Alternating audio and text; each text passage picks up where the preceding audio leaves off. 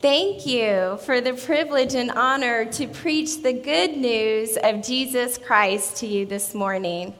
I am humbled.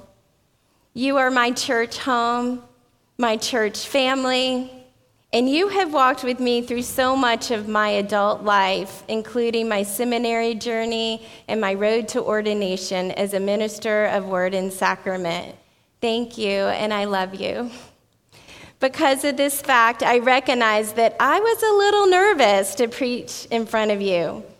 I have preached numerous times to my classmates in seminary, my congregation where I interned in West Palm Beach, and at services in the chapel at the hospital I serve. But I have not preached to you, First Pres Fort Lauderdale. I was immediately reminded of what my professor from my Proclaiming the Word class in seminary said to us on the first day. He said that Jesus is with you in the writing of your sermon and when you proclaim it, and he gave us a visual. I want to share this visual with you. It is a statue located in Boston, Massachusetts, in front of Trinity Episcopal Church. It is a statue of clergyman Philip Brooks and Jesus. Philip Brooks said that Jesus is with him when he preaches, so a memorial statue was placed outside the church in his memory. This visual brought me comfort in seminary and continues to. I hope that it brings you comfort in knowing that Jesus is with all of us each and every day in all that we do. Let us pray. Gracious God, as we gather here today to hear your word and to feel you close, we pray you will touch our heart and teach us what you want us to learn through your Son, Jesus Christ, our Lord and Savior. Now may the words of my mouth and the meditations of all our hearts be acceptable in your sight, O Lord, our rock and redeemer. Amen. As we continue on our journey with Jesus to the cross this Lenten season, it is a time to remember what Jesus has done for us and a time to articulate the call of Jesus to discipleship. During these 40 days to the cross with Jesus, we have the opportunity to not only contemplate the wonderful power of the cross of Christ, but the power inherent in taking up our own crosses. Our scripture text today is from the Gospel of Mark. Mark's narrative is energetic and known as a powerful drama divided into two acts based on geography, with Act 1 being in the countryside of Galilee and Act 2 centered around Jerusalem. The second act also focuses on the element of discipleship and pointing us to the crucifixion, Jesus' death on the cross. The writer of the gospel, who is fond of triads or groups of three, presents three cycles of events during this phase of Jesus' ministry. Today's passage is in the midst of the first triad cycle. 1, Jesus predicts his death to the disciples. 2, Peter, Jesus' disciple, rebukes Jesus. And 3, Jesus teaches about cross-bearing discipleship. I invite you to read along in your Bibles or your Bible apps or the Bibles in the pews. And as we move to the Gospel of Mark 8, 31 through 38, I'm going to be reading from my Bible that was my mother's Bible, and I feel her close here with me today. Then he began to teach them that the Son of Man must undergo great suffering and be rejected by the elders, the chief priests, and the scribes, and be killed, and after 3 days rise again. He said all this quite openly, and Peter took him aside and began to rebuke him. But turning and looking at his disciples, he rebuked Peter and said, "Get behind me, Satan, for you are setting your mind not on divine things, but on human things." He called the crowd with his disciples and said to them, "If any want to become my followers, let them deny themselves and take up their cross and follow me. For those who want to save their life will lose it, and those who lose their life for my sake and for the sake of the gospel will save it. For what will it profit them to gain the whole world and forfeit their life? Indeed, what can they give in return for their life? Those who are ashamed of me and of my words in this adulterous and sinful generation, of them the Son of Man will also be ashamed when he comes in the glory of his Father with the holy angels. This is the word of the Lord. Thanks be to God. Football season just ended a couple of weeks ago. I'm always sad when it's over. I grew up watching football with my dad, and it was a great bonding experience with him. It made me appreciate football during my college years with the #1 Seminoles at the time, and it is now nice watching with my husband and sons. I have come to think of this time as an unconventional spiritual practice. Even though the Super Bowl has passed, the NFL does a great job of keeping us engaged with other events, such as the draft. The draft is actually quite an art, selecting players, which include a lot of hours scoring the U.S. for talent mixed in with a little bit of luck.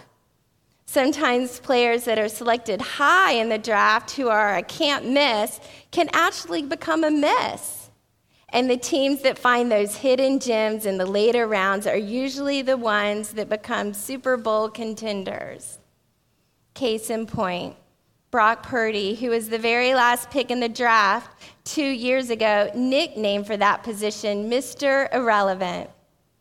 But sometimes the last pick in the draft can inspire a team, and in this case, a minister in her sermon. As I said before, Jesus leads us and guides us as ministers of word and sacrament as we prepare sermons.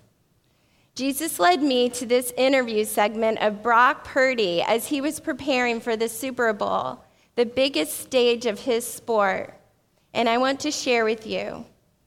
Listen for the words that were in our scripture today as Brock shares how he is a disciple of Jesus Christ. I mean, honestly, one of the things that I had been reading throughout the season was Mark 8:34. Talks about Jesus is telling his disciples, if you want to follow me, deny yourself, take up your cross, and follow me. And it also talks about if you try to hold on to your life, you'll lose it. But if you lose your life for my sake, you'll save it. And so I think really that is just I feel like the message of the whole season with all the stuff that had happened, coming in, playing, then having success, and maintaining that success, getting to the playoffs and doing all these things that, a rookie quarterback hadn't really done in NFL history. And with myself and my mindset with it was exactly that verse that Jesus had told his disciples thousands of years ago. And I didn't want to grip onto this life of, oh my gosh, I'm in the NFL. I have a starting quarterback role. I can't lose it. It was flipped. I was reminded, of what Jesus had told us thousands of years ago in terms of don't try to hold on to your life. You're going to lose it, and the world wants you to go this way or that way. And the minute you have fame and if you're trying to chase status and money and all this kind of stuff, you'll lose your life rather than, denying yourself, picking up your cross, keeping my eyes on Jesus and his promises. And through that, that's life, and that's a life worth living, and that's how you save your life, and that's in Christ. So. As you can see, Mr. Irrelevant has become very relevant when it comes to Jesus. Brock Purdy is sharing in this clip what it means to him to be a disciple of Jesus Christ, what he learned from Jesus in our scripture text for today, that he is more than football. He denies himself and takes up the cross. Purdy gave this interview before the Super Bowl. Even though his team lost, if I had to guess, Purdy didn't like losing the game. He is competitive, but he carries his cross, and as a disciple of Jesus, he seeks the glory of God over his own glory. Jesus in today's passage gives us instruction and requirements of discipleship. Those counted as a follower, disciple must take action, Jesus says. To follow Jesus means more than just identifying yourself as a Christ follower. Jesus is telling us in this passage that when we say yes to being a disciple of Jesus, we are to renounce our own ambitions and follow Jesus wholly, even to the point of death. The great paradox of the Christian faith is that by denying ourselves and following God's way, we inherit true life. This partnership in suffering and in glory is Jesus' point in the passage. To gain true freedom and to share in Christ's glory, we must first take up our cross and follow him.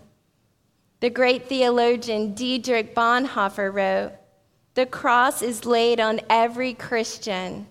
The first Christ suffering which every man must experience is the call to abandon the attachment of this world. Freedom from the things of this world means freedom to become all that God wants us to be." During the season of Lent, this question is a good question to ask ourselves. What does it mean to be a faithful disciple of Jesus? What does it mean to be a Christian?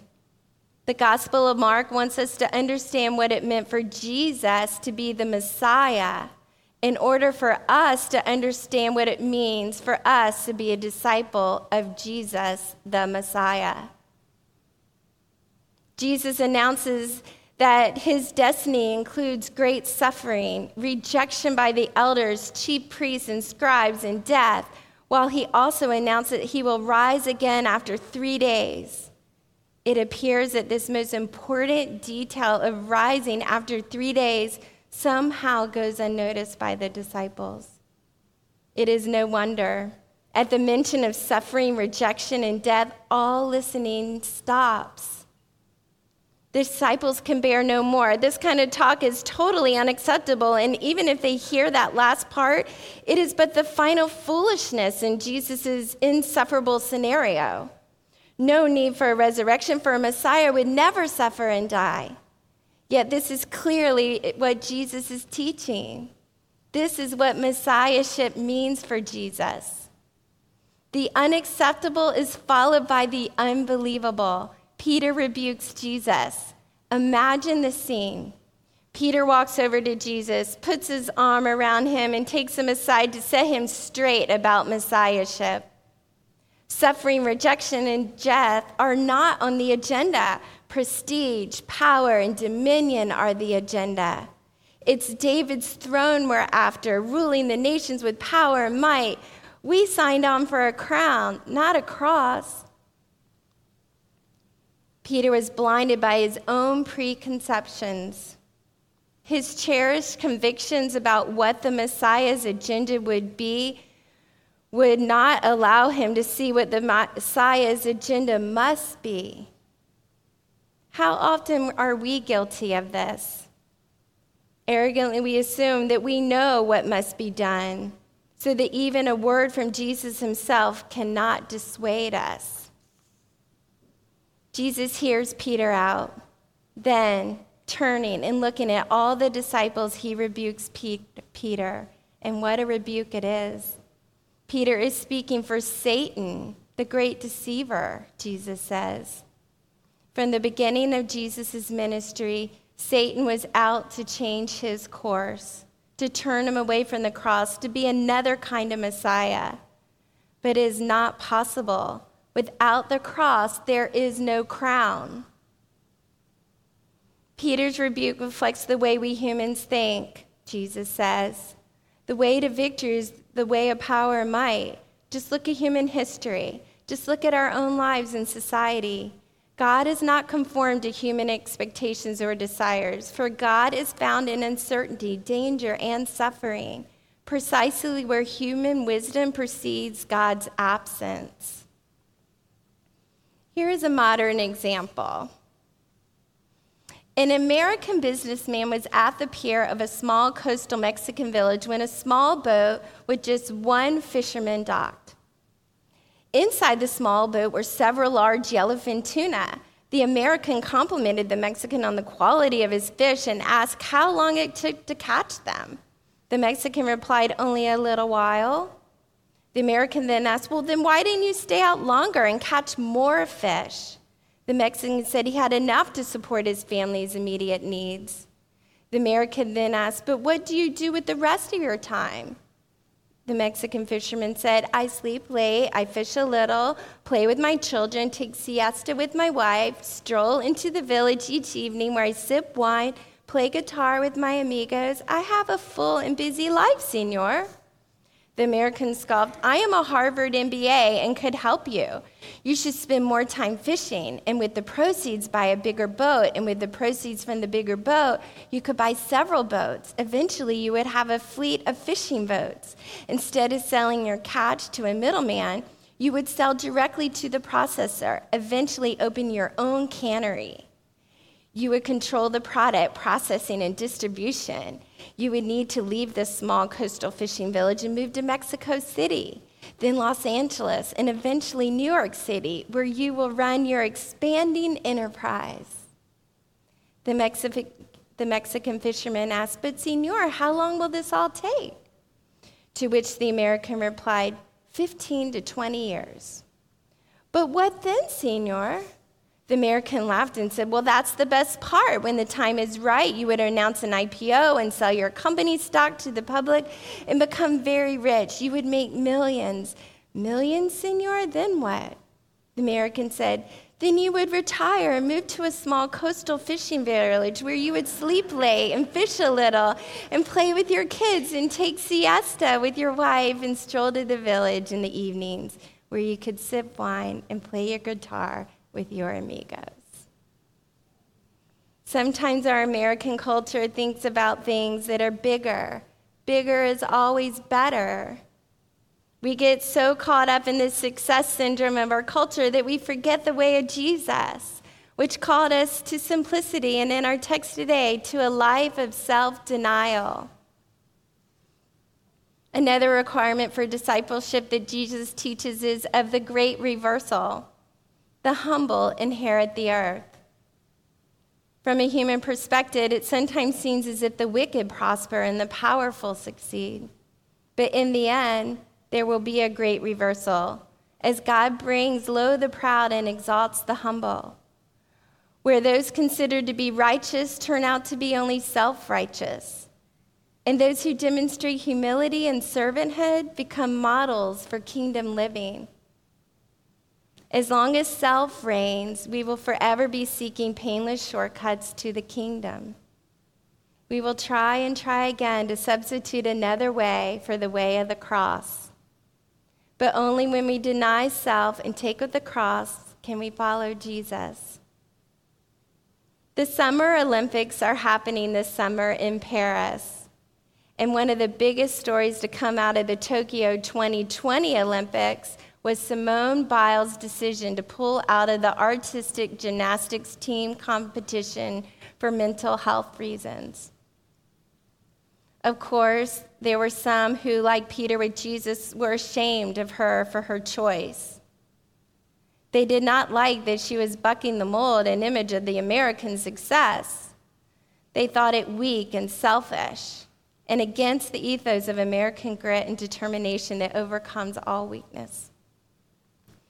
Simone's decision, though, was to choose a different way.